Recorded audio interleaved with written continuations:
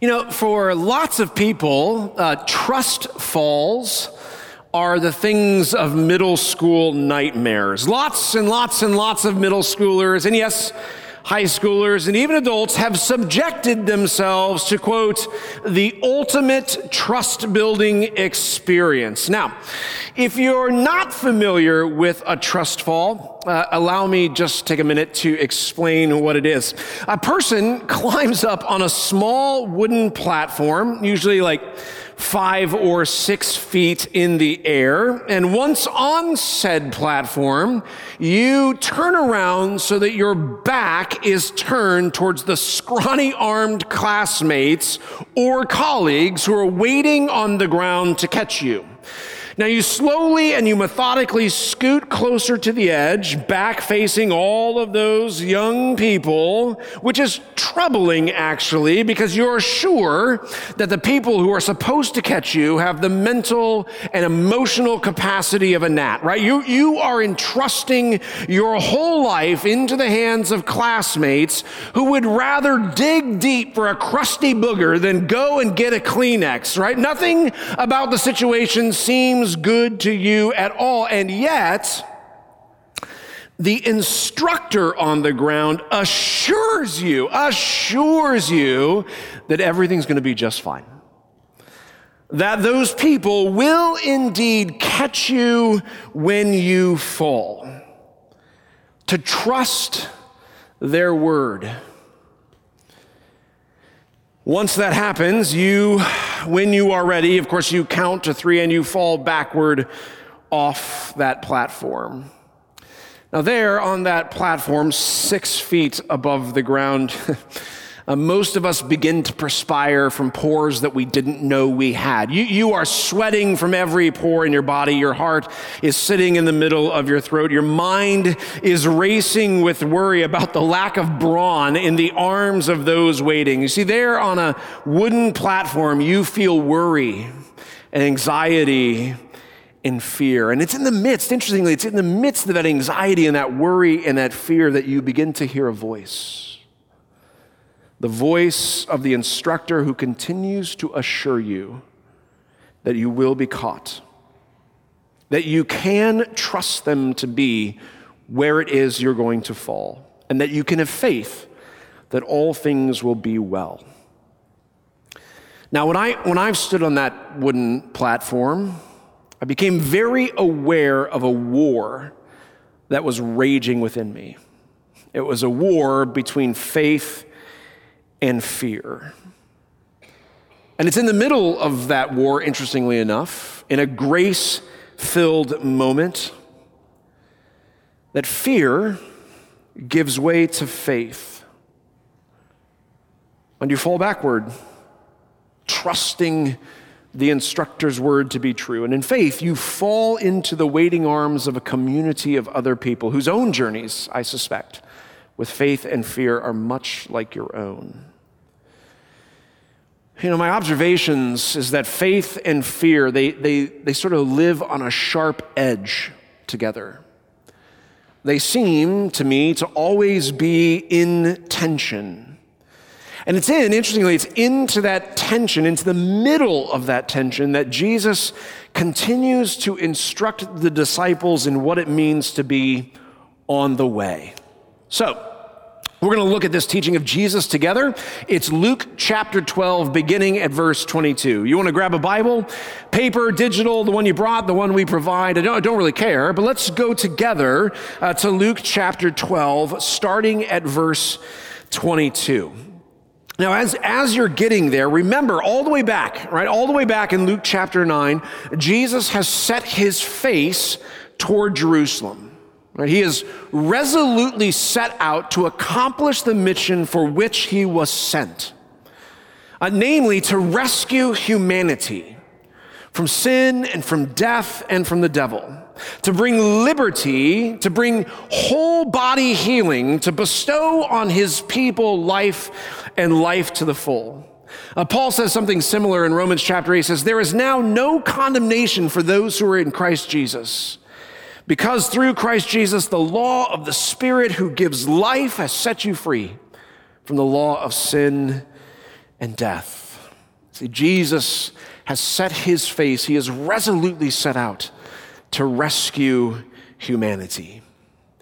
Now, we've also been learning that Luke chapter 12 is basically an extended teaching of Jesus on what the life in the way looks like. If you want to know what the life of a disciple or what the life of a follower of Jesus should be, Luke chapter 12 simply explains it. Now, if you've been with us, we've been learning several things. I'm going to try to recap these very quickly. What have we learned thus far about being on the way with Jesus? There are three things. The first one is this, that our insides and our outsides should match, right? What do I mean? I mean that our internal beliefs should match our external behaviors. Jesus is teaching that if you're going to be a follower of him, the internal beliefs have to match the external behaviors. That's number one. The second thing that we're learning is that we shouldn't fear physical harm or even death. I'll say that again because that catches us off guard sometimes, right? That we shouldn't fear physical harm or even death. But rather, Jesus says, we should have a healthy and a godly fear of the one who can and who will judge our soul, and who, by his power, can condemn that soul to hell for eternity. The third thing that we're learning is that our possessions have purpose. Not necessarily for our own pleasure, but those possessions have purpose for loving God and other people well. That we should steward our time, our finances, our intellect, our resources, our assets to the good and the well-being of others around us. And in doing so, Jesus says, you will be rich toward God. So those are the three things we're learning, and that's where we left off last week. But this morning, Jesus once again sort of turns his attention toward the disciples, and he gives what I believe is really just a more detailed or more kind of lengthy commentary on what he has just said to the crowd. And again, Jesus is now turning to the kind of internal things of us more than he is to our external behaviors. So let's look at it together. This is chapter 12, verse 22. Jesus says, "Therefore I tell you, do not worry about your life, what you will eat, or about your body, what you will wear. For life is more than food, and the body is more than clothes." Now, church, truth be told, when I read things like this, when I read these kinds of things from Jesus, I actually get why people think Jesus is antiquated or irrelevant. Like Jesus clearly doesn't get it. Like Jesus honestly wants us not to worry about our lives. And when I read this, I get why people think he's irrelevant. It just doesn't make any sense, right? People would often say like, well, the time is just different, right? Our world is so much crazier than the world of Jesus. He clearly doesn't understand my life. He's not looked at my life. He doesn't know what it is we have to deal with. And at some level, that may be true. Life is hard presently. And it is difficult, and there are lots of worries and anxieties and fear.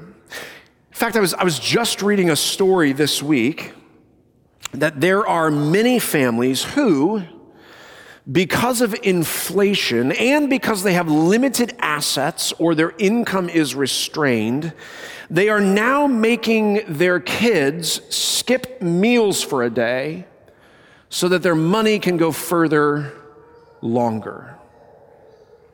So can you imagine, right, having to tell your 14-year-old, buddy, listen, you don't get to eat today.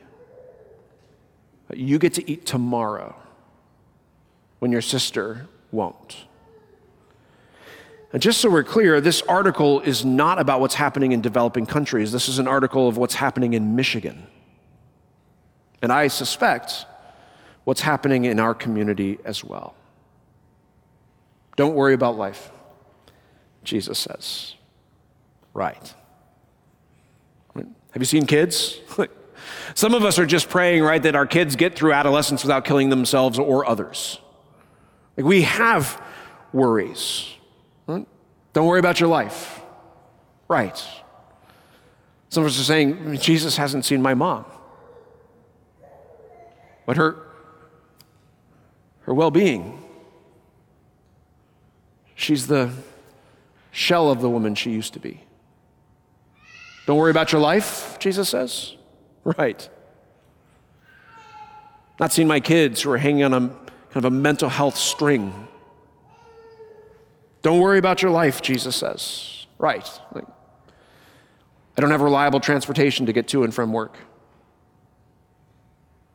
Don't worry about your life, Jesus says. In church, I get it, actually, that when you read things like this, it feels like Jesus is antiquated or irrelevant, that he doesn't know what he's talking about.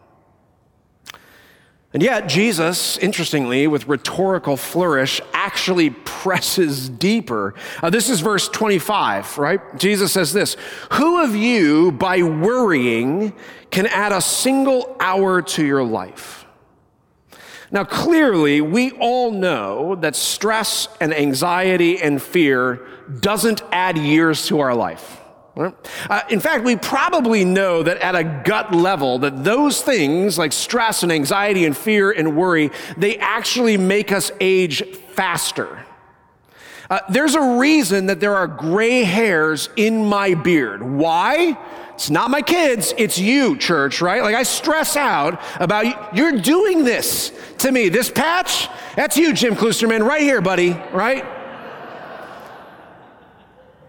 We know, right? We know at a gut level that these things, it actually moves our age faster. Now, a study out of Yale University agrees, actually, that chronic stress and anxiety and fear moves the body's biological clock. Both at a molecular and chemical level, it moves it forward, shrinking your life expectancy. The Finnish Institute of Health and Welfare, they did a similar study, and they agree. And through an experiment, estimate that your loss of life is 2.8 years. It's interesting. Worry doesn't get you more, it gets you less. Now, my guess is you don't need me to tell you this. That worry and anxiety and fear and stress, right, it's all just a part of life. And yet, Jesus says, do not worry. Now, church, what I'm going to say next,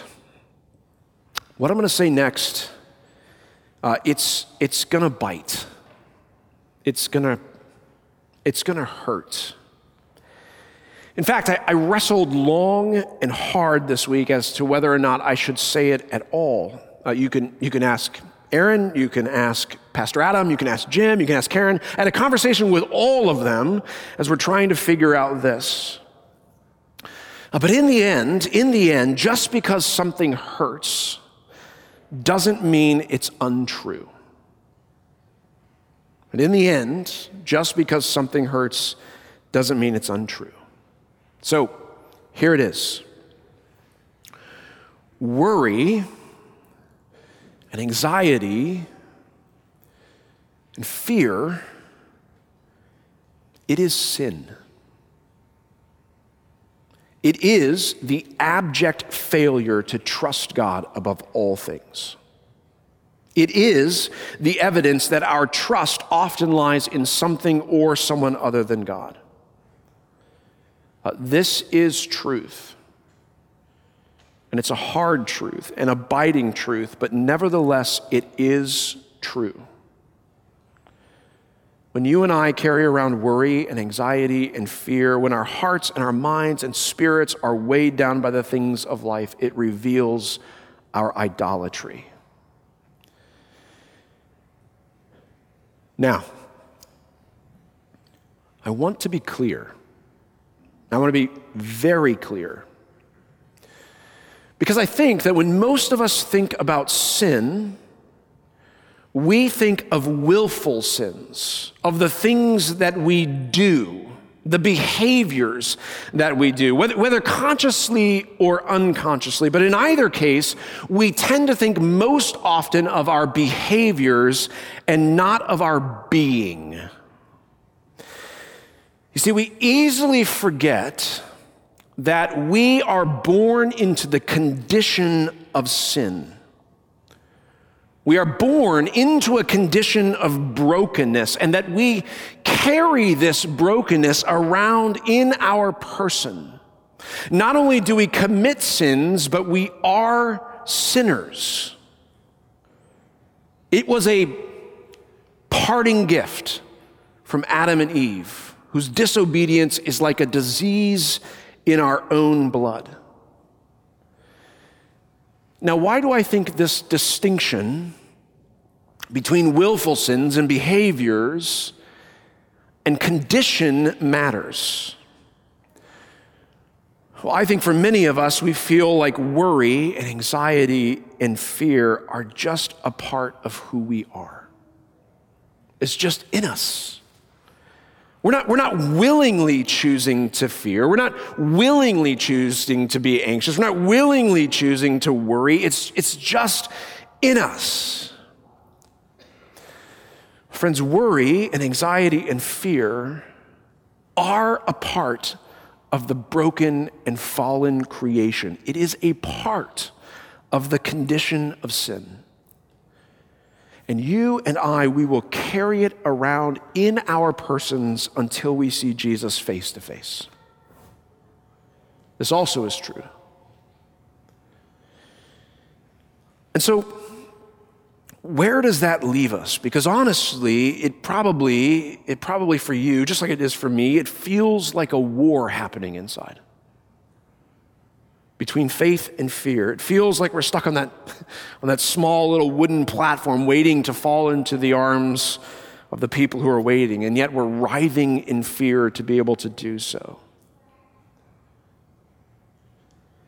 Well, Jesus invites his disciples deeper. And friends, this matters. I think it matters deeply for you and me. Especially in today's culture. So here's what Jesus wants us to do when we feel worry and anxiety and fear take over. You ready? He wants us to look at birds and flowers. I know, it sounds like a hippie Jesus. I get it, but he wants us to look at birds and flowers. Well, why? Well, to look at birds and flowers, the first thing we have to do is slow down. To be an observer of lilies and ravens, you have to slow down. Well, today, this culture, certainly, we are running at a frantic pace. Right? The tempo is almost unbearable. There's never enough time. We're always short on it. And there's always fear and stress and anxiety and worry. The first thing Jesus is saying is you have to slow down a minute. And then I want you to observe the birds and the flowers. Jesus says it this way. He says, look at the birds. I want you to look at the birds. Look at the ravens. They don't sow and they don't reap.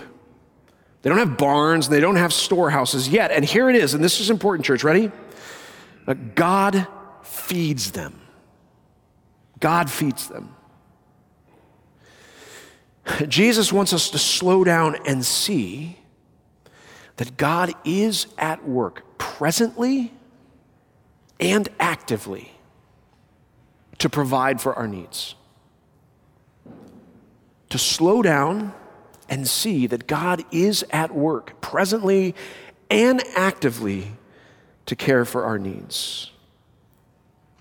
He says, I want you to look at the flowers. They don't labor and they don't spin, and yet they have more splendor than Solomon, who, as the richest man of his time, lived in opulence like none other. Why? Why do I want you to look at flowers? Because God clothes them. God clothes them. He wants us to look at the flowers, to slow down and see that God is at work presently and actively to care for our needs. See, Jesus' invitation to his disciples, to you and me, to followers of Jesus, is to slow down so that we can see a God who is present and active in the world as a father who loves to provide for his children. More to the point, in verse 31, Jesus says this. He says, seek the kingdom. And all of those things, all the worries of clothes and food, of life, all those things will be given to you as well.